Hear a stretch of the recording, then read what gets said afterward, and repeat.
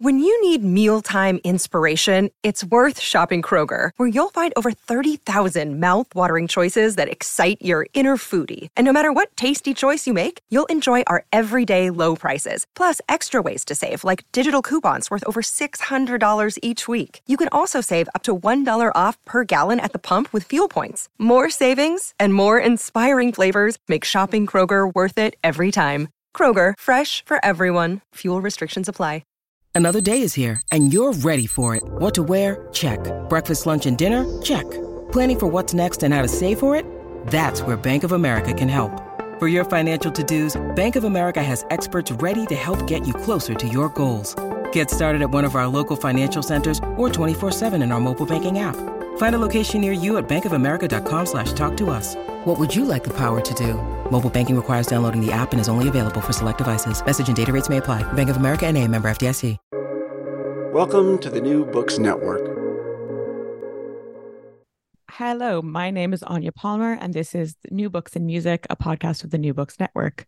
Today, I'm talking to Professor Jennifer Saltzstein, author of Song, Landscape and Identity in Medieval Northern France Towards an Environmental History. Published just this year by Oxford University Press, this book interprets nature imagery in trouvère song in light of an environmental history and offers a new, ecologically informed context for the exploration of identity formation in the period. Jennifer, thank you so much for taking the time to speak with me today, and welcome to the podcast. So just to get us started, would you like to introduce yourself and maybe tell us a little bit about your work and your background? Sure. As you said, my name is Jennifer Saltzstein. I'm a medieval musicologist, but I've always specialized in not just music, but also literature and interrelationships between music and literature in the medieval period. I teach at a school of music in the University of Oklahoma, and I teach music from the ancient world all the way through the Baroque, so covering kind of a wide berth. And I've always in my scholarship and my approach to teaching both tried to integrate the history of music into just the history of human beings. I've always been interested in social history, in how people interact with works of art in various time periods. And so that perspective informs what I do in both teaching and scholarship. My published works have ranged somewhat widely. They all tend to focus on the music and literature of France, mostly in the 13th century and lopping into the 14th century, what we often will call the long 13th century. If my published works have covered a wide array of different types of genres, different types of music and literature. The work I was doing as I was coming up as an assistant professor, a lot of it was about citation, intertextuality. So basically, anytime when we find a song quoted in a book or a little portion of a motet, a polyphonic work quoted somewhere else in another song or a work of literature. And I was fascinated by tracing those interrelationships between music and literature, music within itself, these kind of systems of reference. The reason that fascinated me was that often these works were anonymous, but the interrelationship between them would suggest communities that were interacting with these works. So it was always a way to get at people and how people were engaged with music and literature during the Middle Ages. Lately, I've been looking at, as you say, questions of environment and the natural landscape and how that figures into medieval song. Even as I do that, and I'm very interested in plants and trees and nature, I'm always also still looking for the human, looking for the ways people are describing their relationship with the natural world in song, what those relationships actually were on the ground. Those are questions that are informing my work now. But at heart, I'm always kind of wanting to do a social history of music. That's always what I'm aiming for. And so that's been a kind of constant throughout my work. Thanks. That's such a fabulous introduction to your work. And I think far more coherent than I ever could have put it myself. I gave my own kind of brief description of what this new book is about. Could you talk about it yourself in a little bit more detail? Sure. So the book is called Song, Landscape, and Identity in Medieval Northern France. It treats a specific geography and a specific time period. So the north of France, areas that are currently in Belgium, to some degree, the Low Countries. And the time period is late 12th through early 14th century. What I wanted to get at, the title is very descriptive. The title tells us a lot about what's in this book, is that I wanted to think about people and the songs they wrote that described natural landscapes. And I wanted to think about how those natural landscapes they described related to the landscapes they inhabited. So what was the land like where they lived? And is the way they described it accurate? Does it reflect their own experiences on the land? Is it related to previous literature? Is it a trope that's sort of coming back that they're imitating? Where are they getting it, basically? And so in asking that question, I also wanted to think about, why are they doing it? Why are they describing natural landscapes, placing themselves on them? And doing that was a way of thinking about how land relates to identity and how people configure their identity in part as a relationship to a specific place. So thinking through that question across a wide variety of medieval genres is something I found productive and interesting. The time periods that this book covers, as I found as I started reading environmental history, written by actual environmental historians whose work I find absolutely fascinating, it's a period of climactic change. And so it was interesting to think about relationships between landscape and identity and how those related to broader changes historically in the way the climate was actually behaving. So those are the questions that motivated the book. And I explore all these through song because song is what I love best.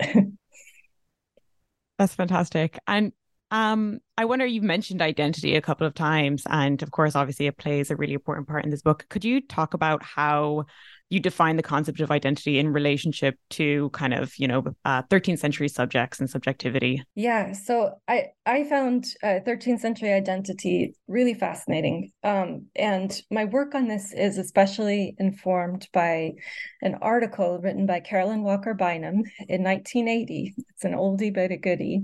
It's been cited hundreds of times. People have found it just terribly insightful. And this article is called, "Did the 12th Century Discover the Individual?" And so this is set against the backdrop of previous scholarship that had really wanted to say that there was a Renaissance in the 12th century, that the Renaissance was not just something that happened in the 14th, 15th, 16th centuries, but actually, there was a Renaissance in the 12th century, that people saw a new kind of introspection in 12th century works, a new focus on the self. So there was a desire among earlier scholarship to pull back that notion of Renaissance subjectivity into the Middle Ages. Well, Bynum said, no, there's something quite different going on in the 12th century. And what's going on there? It's fascinating. What she says, she describes very convincingly the way in which people in this time thought about identity in terms of their relationship to others, the way that they really strongly desired to mold their own identity in the image of others who they admired. And that is kind of the overriding sense in which people think of the self at that time. And those concepts, I feel, are still very much at play in the 13th century. My concrete example of how this works in my context is that the manuscripts that transmit a bunch of the songs that I look at, particularly those written by knights. Knights are a figure in my book, and so a lot of my songwriters were knights. Well, in these books, they often, in these songbooks, will give you a little author portrait of the person whose song you're encountering in the manuscript. And so for knights, almost always, for the 13th century Northern French songbooks, the knights are almost always pictured on horseback in full armor. Some of them, with their swords drawn, they're ready to lunge. And these are the images that precede often love lyrics that are, terribly romantic in many ways. And so I hadn't thought a lot about that. There was a famous book by Sylvia Hewitt, From Song to Book, which dwelt on the imagery of these songbooks and these knights. But I came across some references to medieval seals. And so that's when my thinking about these things really changed. I read a book by Brigitte Bezos-Rezak, which blew my mind. It was fascinating. But it was all about medieval seals and articulated very similar kind of concepts of identity, looked at how the seal imagery of the knight on horseback became just kind of part and parcel of how the knighthood thought of themselves, how they represented themselves. They would, of course, use these seals to stamp their signature. If they were illiterate, they were sort of an extension of their body. And that they also seemed to kind of bring the person to life in their absence, that the seal was somehow directly kind of implicated in their embodied person. They would press their fingerprints into it. They would put little bits of hair into it. I mean, I thought this was all just fascinating. But so that sort of made me view that songbook imagery very differently, that these author portraits of these knights were representing these knights in exactly the same way as their seals did, as knights on horseback, and that they were a kind of extension of their identity. They're strikingly uniform, and this is where medieval identity is quite different from modern identity, that there's, in fact, a desire to conform to an ideal image, and that a lot of people in this time worked very hard to embody an ideal image of the identity they wished to inhabit. So in so many ways, it's sort of the opposite of the current culture. The current culture around identity, it seems to me, as an outsider and a middle-aged person, is all about kind of carefully curating by collating materials from the web an absolutely unique vision of the self, and then projecting that unique image outward. It couldn't be more different. This is all about finding an ideal model and working very hard to conform oneself to kind of join with that ideal model and be a perfect embodiment of it. So very, very different ways of thinking about identity. And this doesn't manifest in the same way with every individual that I look at from this time period. There are people in my book I discuss who don't conform to the kind of set variety of identities that are available to them in interesting ways. But for me, it was very productive to think through the works of those other medievalists that are encouraging us to make sure we realize that there were very different conceptions of identity at that time. That's so interesting. And I love how you kind of draw that comparison between the conformity of the past, or maybe a slightly more conformist vision, and the kind of individuality that we tend to emphasize in the present. I know you talked already about the knightly class and how important they are in your book. Could you talk a bit about clerics and their place in your project and in the kind of world of 13th century songmaking in general? Sure. So clerics, this is a term that referred very generally to people who were strongly attached to the church in one way or another. I say strongly. Some of them worked for the church. Cleric is a term that describes, people all the way up the hierarchy, bishops, cardinals, all of those folks. It's also a term for students who are basically enrolled in cathedral schools or universities for their learning. So it's a pretty broad group of people. It's a group of people that musicologists always need to be interested in the Middle Ages, because they're the most highly musically literate people of this time. And so they're very strongly implicated in the production of the notated records of music that survive. So we ignore them at our peril, I guess I would say. I've always thought they were very interesting, and I came across them early on in my work because I was interested in a composer named Adam de la Halle. who was a 13th century music composer, songwriter, also one of the very first vernacular playwrights who survives from the tradition. So someone who'd always been an important figure, and who was believed to be a cleric, presented an image of himself as a cleric. And so often this particular composer was pointed to as kind of an early author figure in the vernacular, and viewed as kind of important in the history of French music. But as I read more about him, I found that he was one of kind of a large group of clerical author figures, many others like him who were lesser known, who were kind of educated by the church or associated with the church, but who wrote songs, often wrote love songs, which I found a little curious, to be honest, that these churchmen were kind of writing these love songs in their spare time. So it's a group I'd always been interested in. And to look at kind of major figures who fit this mold, and then to be guided into a series of lesser known clerical composers from this era, was to kind of uncover a little world and a little community that I was always very interested in. So this book actually started, it was going to be a history of clerical songwriters. That's how I got into the topic. But I quickly realized there were these other themes that I wanted to address that their work spoke to. So it kind of grew from that original germ.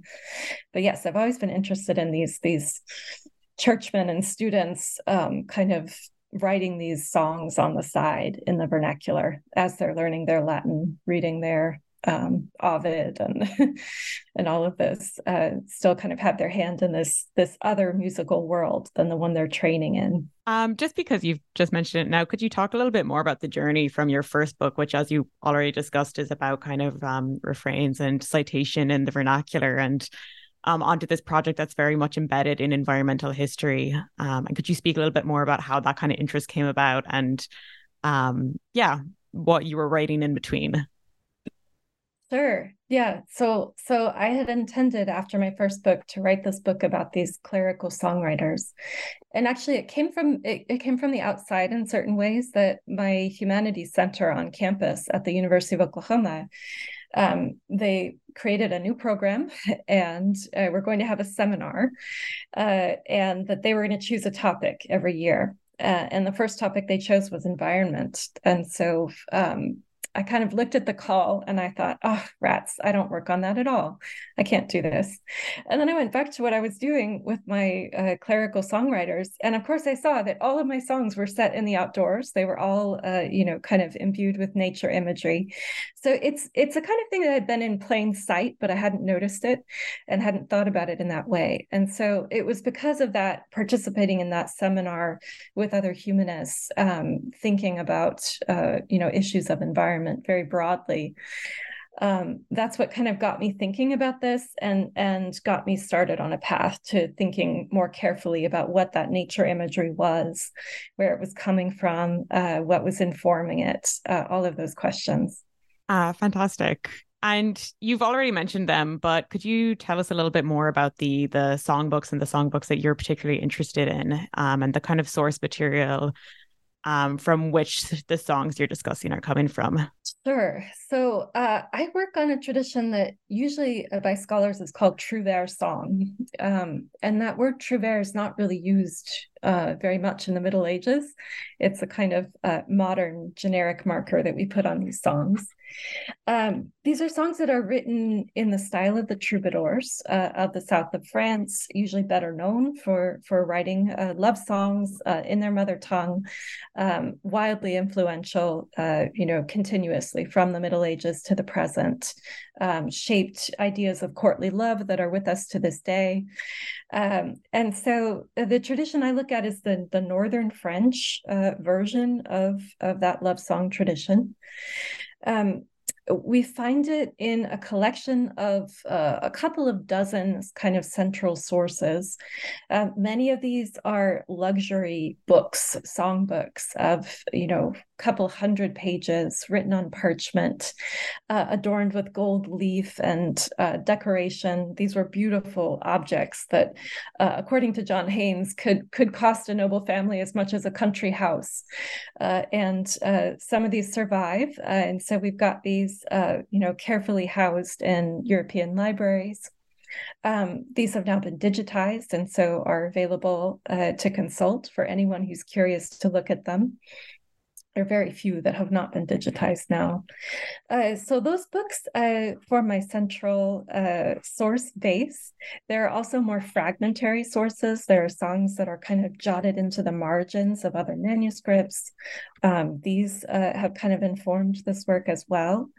But those songbooks are central to this repertoire that we study. And I should say too, it's a very large repertoire. It's well over 100 songs. I would say only a fraction of those have been, seriously studied or even, performed. So it's a rich repertoire that still has much to offer us. That's great. And I'd love to just kind of just discuss the book itself and all the richness. And it goes over three main sections. And I know in your very first, you kind of lay out, as you say in the book, I believe you lay out the land for your readers, and you give a really detailed account in your first chapter of what is actually happening to the landscape and environment in medieval northern France at the time. And you've mentioned this already, but could you talk in a little bit more detail about I guess what is happening to the climate at the time, and also the kind of environmental history and field of knowledge that you're exploring in this chapter as well? Sure. Environmental history is fascinating, and it's for the medieval period, a very advanced state. Thanks especially to the work of Richard Hoffman and Bruce Campbell in particular. They've written these magisterial works of environmental history that tell us so much about the Middle Ages. I'm very indebted to them and the works of other environmental historians who can tell us all kinds of things that are just, to me, fascinating. What's the regulation of hunting and fishing in the Middle Ages?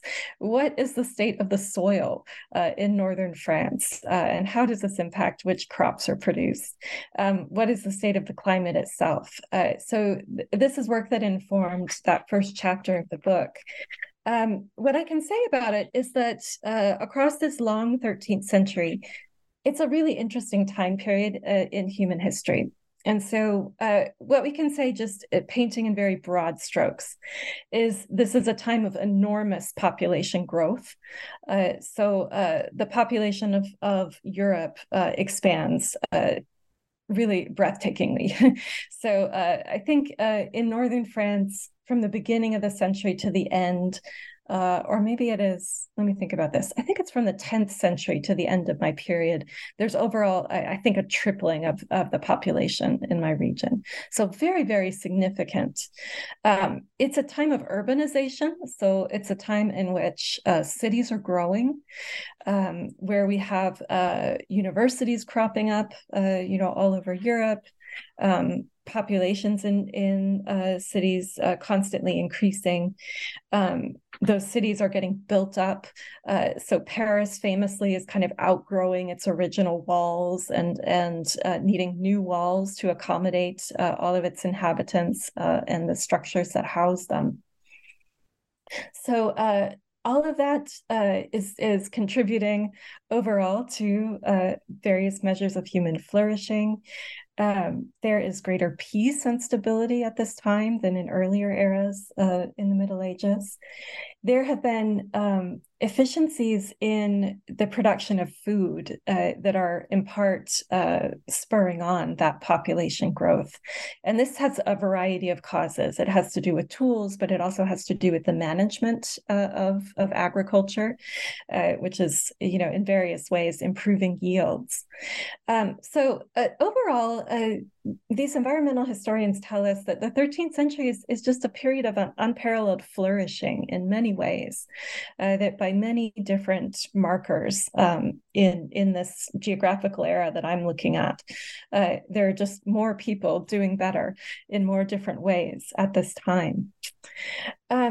One of the reasons, there are many causes, and these environmental historians are quick to point this out, that it would be wrong to take what they would call an environmentally determinist view. But one of the causes is that the climate is very stable at this time. So they're in the middle of what's called the medieval climate anomaly. This goes by different terms. This is the term that's used by Hoffman and Campbell. Where basically atmospheric conditions are fairly settled, where winters are mild and rainy. This is really great for crops. So it's what they call a kind of climatically favored age, an age in which these conditions are one of many factors that are contributing to human flourishing. And so that's sort of part of the backdrop of this book. Hey, it's Kaylee Cuoco for Priceline. Ready to go to your happy place for a happy price? Well, why didn't you say so? Just download the Priceline app right now and save up to 60% on hotels. So whether it's Cousin Kevin's Kazoo Concert in Kansas City, go Kevin, or Becky's Bachelorette Bash in Bermuda, you never have to miss a trip ever again. So download the Priceline app today. Your savings are waiting. Go to your happy place for a happy price. Go to your happy price, Priceline. And you're then kind of doing this in this great move. You're connecting this to the nature opening, which occurs so often in Trouvère and I think earlier in Troubadour song as well. And could you just describe this a little bit and talk about where you see that relationship? Sure. So a lot of love songs from this time begin with the songwriter describing how they're going out into a natural landscape. They're walking out into a field or walking into a meadow. They are looking out over a kind of vista where they can see, woods, they can see pastures, they can see meadows, they can sort of see lots of different types of land in front of them. They go out, they smell the beautiful kind of sense of springtime. They feel a gentle breeze come across them. They may hear birdsong, and all of this inspires them to sing. So this is something that occurs again and again, as you say, in Troubadour song, across Trouvère song, across many different genres. It's kind of a very recognizable trope that occurs in music of this time. And so it's something that I spend a lot of time with in the book. It's something that had been viewed as formulaic, basically, that there was a sort of a generation of really brilliant linguistic analysis of French poetry, really wonderful and fascinating work by people like Paul Zumthor, for example, the French theorist. And so as brilliant as that work was, and as much as I admire it, I think it gave short shrift to this nature opening, viewed it as kind of mechanically recycled, as not, terribly interesting or worth pondering. And so what I found as I looked closer at these nature openings is that they are differentiated, that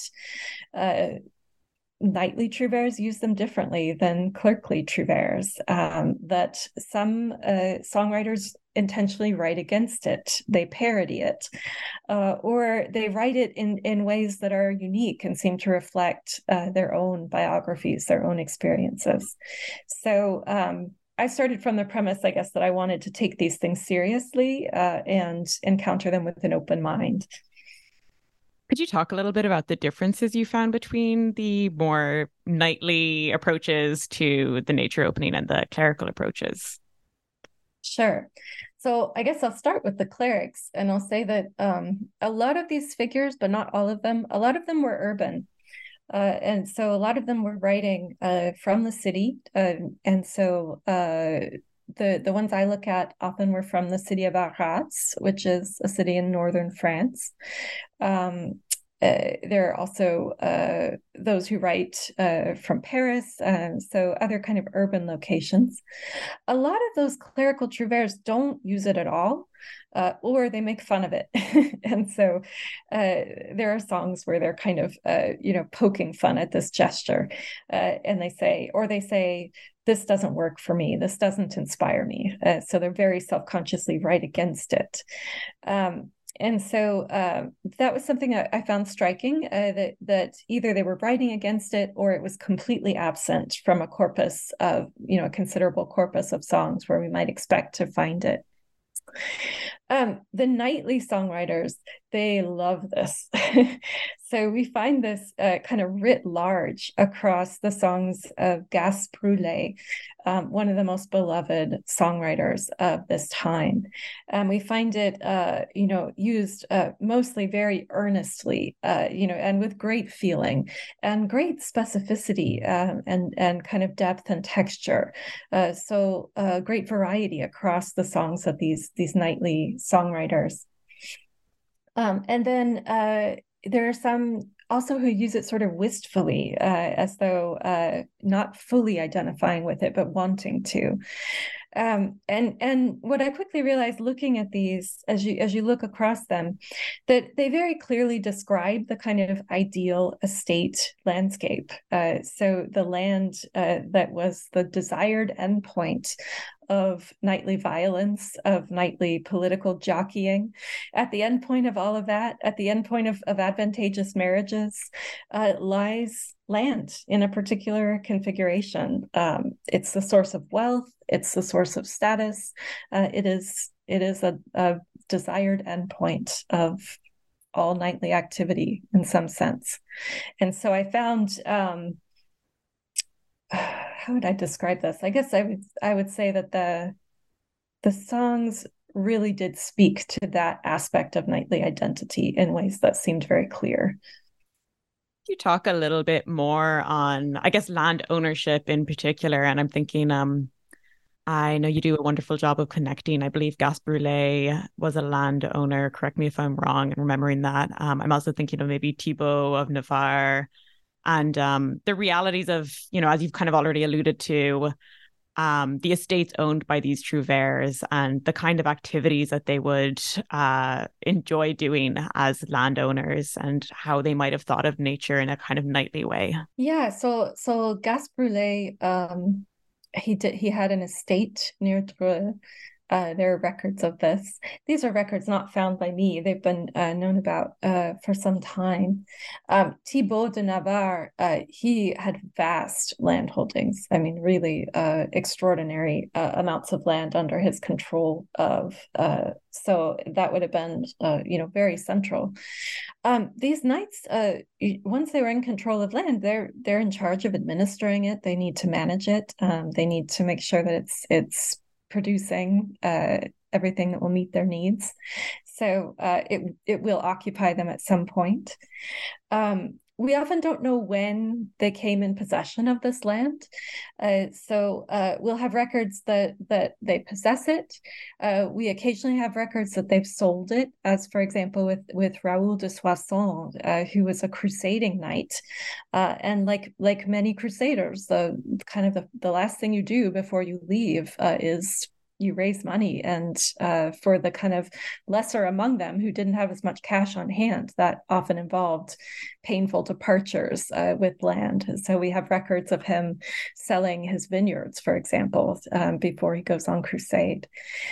So it's central, and this is a very well worked out area of research by people like John Baldwin, people like Richard Cowper, who've written just such richly textured histories of these knightly cultures. And I found these really fascinating to read. But what those scholars will say is that there are record books that very clearly record the names of these knights, battles that they've fought in, and the land that they've been given. It's all, kind of intimately connected there. So yeah, the landowning is important. It's an important part of knightly identity and knightly aspiration. And your fifth chapter discusses the pastorelle, which I know is a genre you've written about before. And can you just explain to listeners what the pastorelle is and maybe how you're dealing with it in this chapter and in your previous work? Sure. So the pastorelle is a song genre from the Middle Ages, of which we have several hundred examples. And many examples feature an encounter between a knight who's riding out in the countryside and a young peasant woman that he encounters. And often she's a shepherdess. Often she will have her sheep with her. She's kind of out tending a flock. And so what will ensue between them is dialogue always. So there's always a kind of conversation that happens. Often the knight claims he's sort of taken with her, falls for her, wants to seduce her. And he will often do this by promising gifts, promising marriage, all kinds of things. Sometimes she will assent to this and they will go off in the bushes together. Sometimes she will resist it. Sometimes she will call upon her friends who will come and rescue her. If they have strength in numbers, she and her other peasant buddies can chase off this knight on horseback. There are instances in which very clearly he rapes her, and it's unambiguous, described often in pretty disturbing detail. So there are kind of a wide range of outcomes that can happen. This is one of a small number of medieval song types that medieval people clearly recognized, that the people who compiled our songbooks occasionally write this designation pastorelle to indicate the genre. So it's one that they were aware of. Musically, it's incredibly diverse. So we have this narrative type that will emerge in a wide variety of different song types: short songs, long songs, songs that have refrains at the end of each verse, songs that have a different refrain at the end of each verse. We find it in polyphony, in the genre of the motet, which has many voices sounding together in harmony. And we will find some of the voices carrying this truncated versions of this same narrative. So it's an interesting genre and a very diverse one. It's always kind of been in the background of my work. So in my first book, I was interested in this genre in part to watch these refrains that would occur at the end of verses. And I would see that these would be quoted in other places. And so I wanted to look at the relationships between songs that were sharing the same refrain and were using the pastorelle narrative, sometimes to kind of suggest different outcomes for this little story. So I was looking at it there in that book.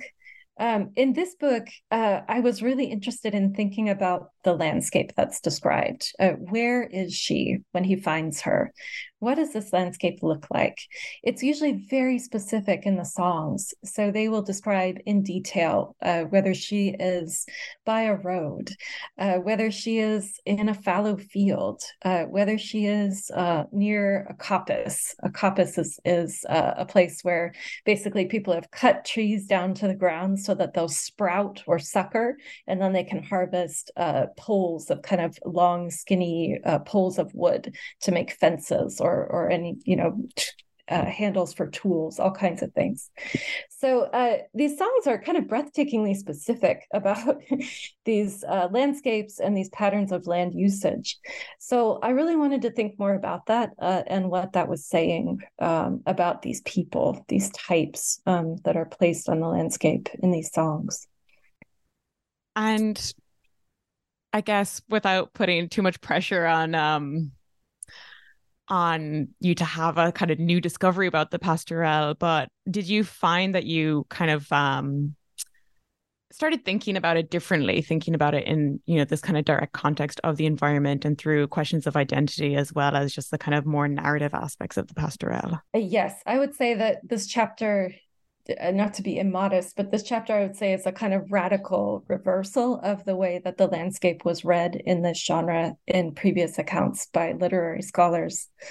There was a tendency to say that basically that these songs were occurring in what would have been a kind of suburban hinterland outside of a city, but not the kind of wild and rough forest. So somewhere that was kind of remote enough from the castle to escape the prying eyes of courtiers who might see the knight's poor behavior, but not exactly in the wildness of the woods, etc.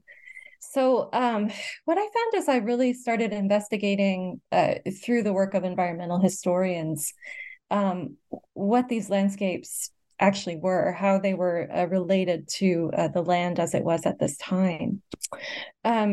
What I found is that, well, first of all, the first thing I found was that the landscapes described in the song were somewhat nostalgic in the sense that they described land use practices that were in the recent past. They described a kind of patchwork of different land uses, all in close proximity to one another, where you had a pasture right next to a field of wheat, right next to orchards, right next to other things of this nature.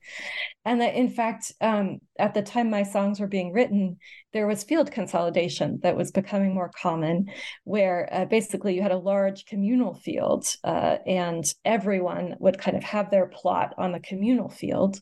Everyone knew where their plot was, but you didn't need roads anymore in between them. Everything was all consolidated into one.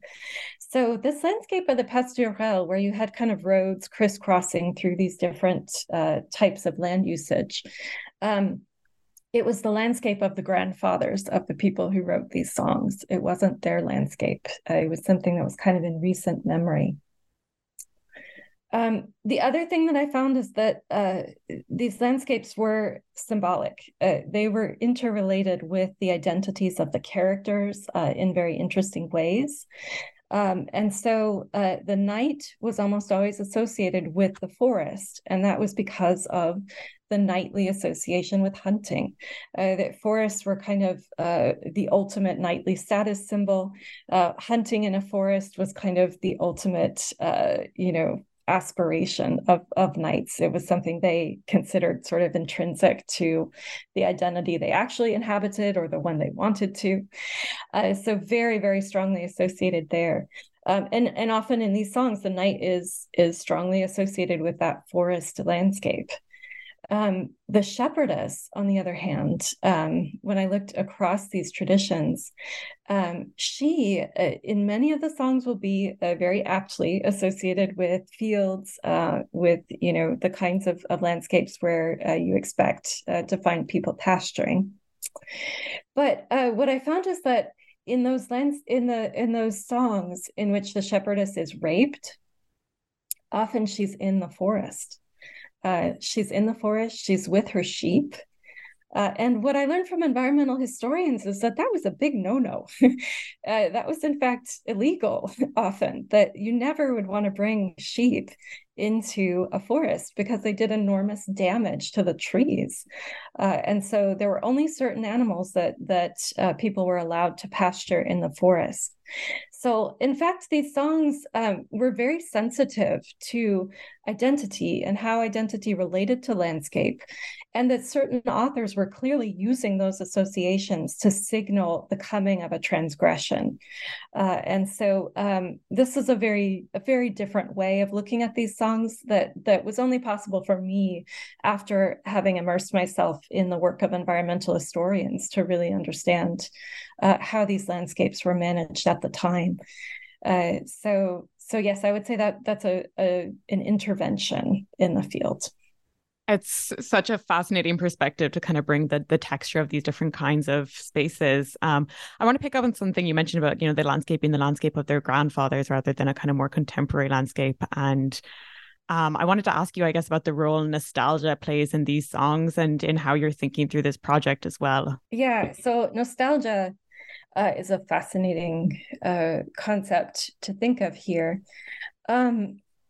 It's one that it takes a lot of work to get at in this particular corpus. So a lot of the work I did that went into this wasn't just establishing more facts of biography for these different authors in order to kind of place them within a chronology across the long 13th century. And that was really necessary if I wanted to relate what they were doing, again, to the land that they were living on, because I had to know in greater detail when it was and where it was that they were living. It's only after doing that work that you can really ask, what is the attitude toward the land that we find in these songs? Not just how it's represented, but what is the position of the person vis-a-vis the landscape? So it's only after doing that work that you can really ask, what are they trying to do here? And what is their kind of emotional attachment to this? How do we understand it? And so, yes, in many cases, it does seem as though the attitude is actually nostalgia. It's an ideal that's constructed in the present. And here I'm very influenced by Svetlana Boym's concept of the future orientation of nostalgia. So the way nostalgia can operate here is that a songwriter can construct an idealized vision of the landscape as it was in previous generations in order to project that into the future. And so I look at this in particular in conjunction with the songwriter Raoul de Soissons, this crusading knight who I mentioned earlier, that there's a kind of wistful quality to the nature opening in one of his songs in particular, that I think speaks to the fact that he is someone who is absolutely a knight of great prowess, but someone who also seems to be somewhat downwardly mobile.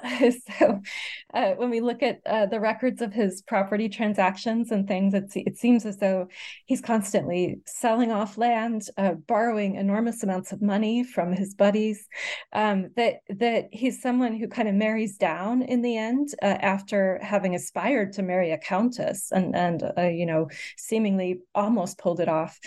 Sorry, not a countess, the heir to the kingdom of Jerusalem. So big aspirations in terms of marriage. He winds up marrying, it seems, a woman who was called countess, but may not have had any kind of noble lineage at all. So he seems to take on this pose of the knightly songwriter moved by the landscape in ways that suggest a more fleeting connection to it in actuality. That sort of he's buddies with all these people who embody this ideal, but his own life has kind of not lived up to it in the way he might have hoped. So yeah, so nostalgia is important here. And it's something we can only get at once we really place these people in history as much as we can, as much as that's possible. I should say, too, that these records are much more fragmentary than we'd like in the Middle Ages. There are all kinds of things we'd love to know if people had just kept diaries and left them in a safe place where we could have accessed them. So much of this we have to intuit by looking at the records that do survive and filling in the gaps as best we can. And in your final chapter, you talk about the Ronde, and you particularly talk about gardens and women's experiences. So I guess this is a two-pronged question. And one is, can you talk about this genre and how you're dealing with it, but also what the project of thinking through women's experiences. And I know you also kind of talk about peasant experiences being peripheral maybe to these songs that are all written by highly educated and or aristocratic men in the kind of 12th and 13th and early 14th century, and how you're able to access other kinds of experiences through songs. Yeah. So the ronde, it's a song genre. It's very diverse. So much like the pastourelle, it has many different musical versions. It's short. It usually has refrains. And in many cases, it highlights the voices of women or the experiences of women. So either women themselves kind of talk or sing in these genres, or we have men describing women who are talking or singing. So women are very present within these short songs. I focused on two main subsets of that repertoire that really do foreground women, and often women in garden settings. And so this is probably of no surprise to anyone who's studied the history of gardens or have been curious about the history of gardens, but gardens were really the domain of aristocratic women. They were given a lot of leeway to design them. They spent a lot of time in them. They're very, very strongly associated with female noble identity. These songs had often been associated with the peasantry, and this has to do with long traditions of wanting to view the refrain, these little bits of song that travel all around in the Middle Ages that I wrote my first book about, and that many others have studied, wanting to view those as a vestige of oral song culture. So hoping that those refrains must have been the lost voices of medieval peasants singing songs, the true medieval folk. I think that, well, in my own work, I've suggested that there's good reason to believe that was not the case. And so my first book examined the transmission history of those refrains and found that it was quite literate, quite stable, didn't have the kind of hallmarks of an oral tradition. But that association with those things in peasant culture, I think, inflected the reception of the ronde, this song genre that had these refrains that was talking about medieval women very often. And so I think there was a kind of underlying assumption that these were about peasant women. And so bringing those songs into dialogue with garden history and environmental history quickly, I think, shows that these settings are often very clearly an aristocratic estate landscape, a garden landscape. And so they do speak to that kind of noble female identity. They are very much kind of obsessed, you might say, with viewing, with the visual dimension. So they often describe, for example, dances occurring, and an onlooker will be watching young women doing a dance, or the women will be talking about being watched. And so there's a kind of dimension of the visual that inflects these things, which is part and parcel of that garden landscape, which was all about sensory pleasure and the pleasure of sight in particular. And so I read some medieval theories of garden design, especially Piero de Crescenzi's very well-known work on this is one of the early works of landscape architecture, and it comes from the early 14th century. But that book is full of instructions about how to curate views in the garden, how you're supposed to experience the garden as especially a delight for the eye. And so rethinking that genre within environmental history just focused attention on the ways in which it spoke to female noble identity. That's fantastic. And just, I guess at the end of your book, in your conclusion, you do talk a little bit about the 14th century. And, as you kind of explained already, this book deals with maybe the long 13th century or songs that are written in the 12th and 13th century particularly. But how do you see the ways that nature features in music of the 14th century and the kind of events that are happening then as continuous or discontinuous from that of the 13th century? Yeah, so I'll say first of all that I'm really just focused on one work from the 14th century, and that's Guillaume de Machaut's Remède de Fortune, Fortune's Remedy, which is a book I've just always loved and often teach. I find it absolutely delightful.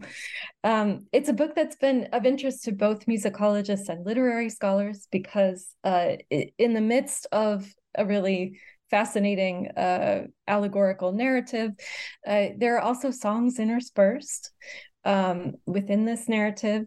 The songs span the gamut of genres that were available to people at the time. They seem to tell us something about different notational languages that are coming into use. And so they've been of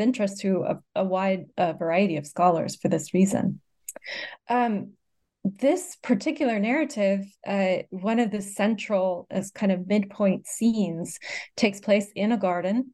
It's a real garden, the garden park of Hesdin. It's a garden that was one of the most elaborate created in the Middle Ages.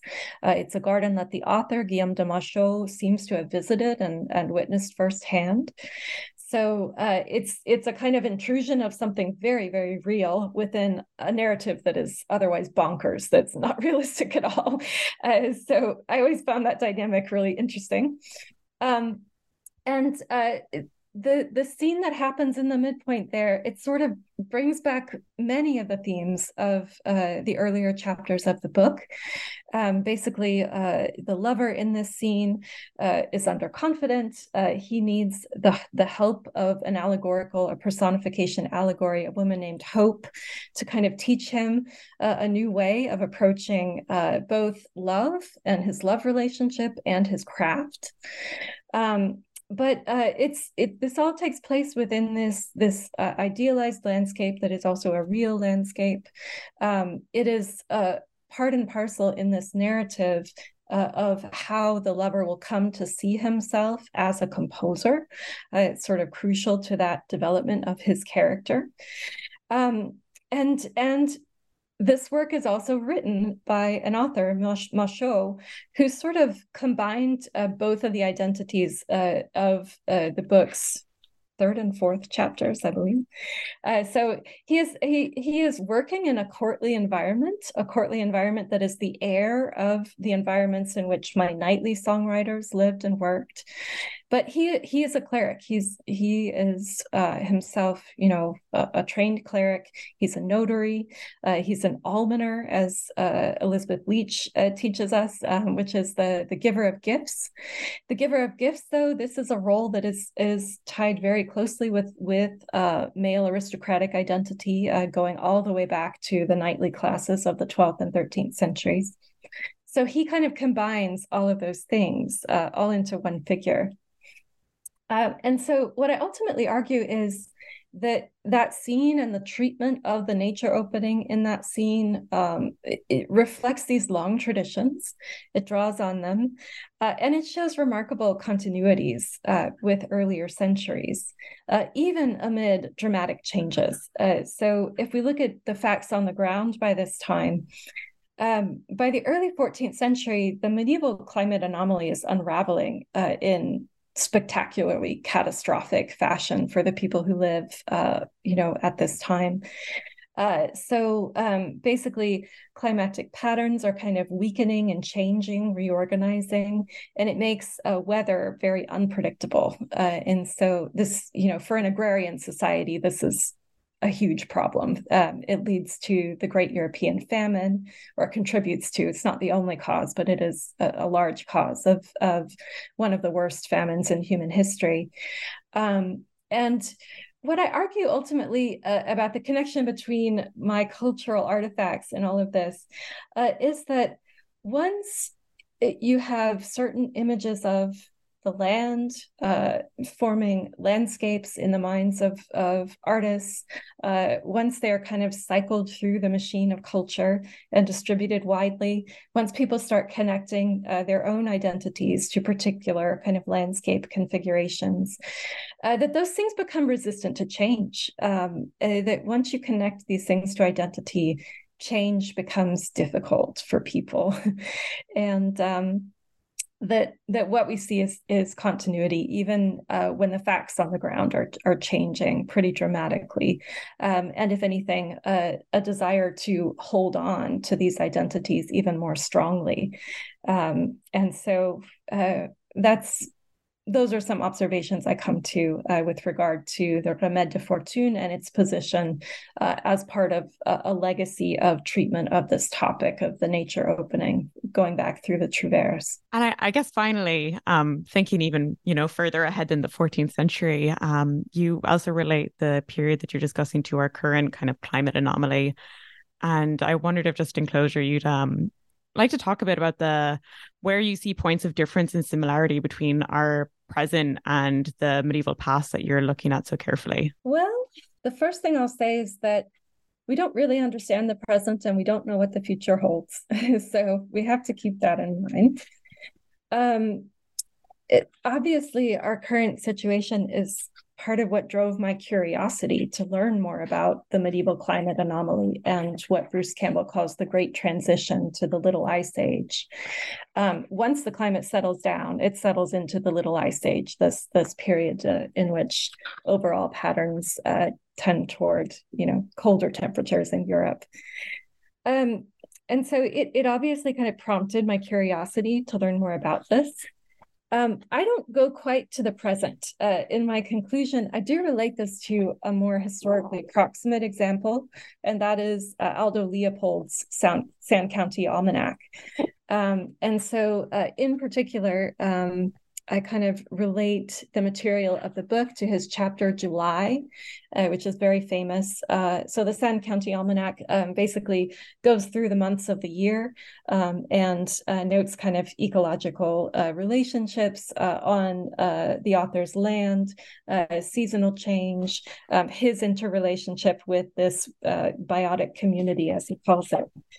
But in the chapter of July, we find playful imagery of medieval lordship, and it shines very clearly through the text. As a medievalist, it's impossible not to notice it. And so I bring that book into mind at the very end, just to remind us how much our images of ourselves and our relationship to the land often bear echoes of the past. And I would imagine, I'm just looking at medieval France and echoes of this in a modern, American writer in the tradition of environmental writing.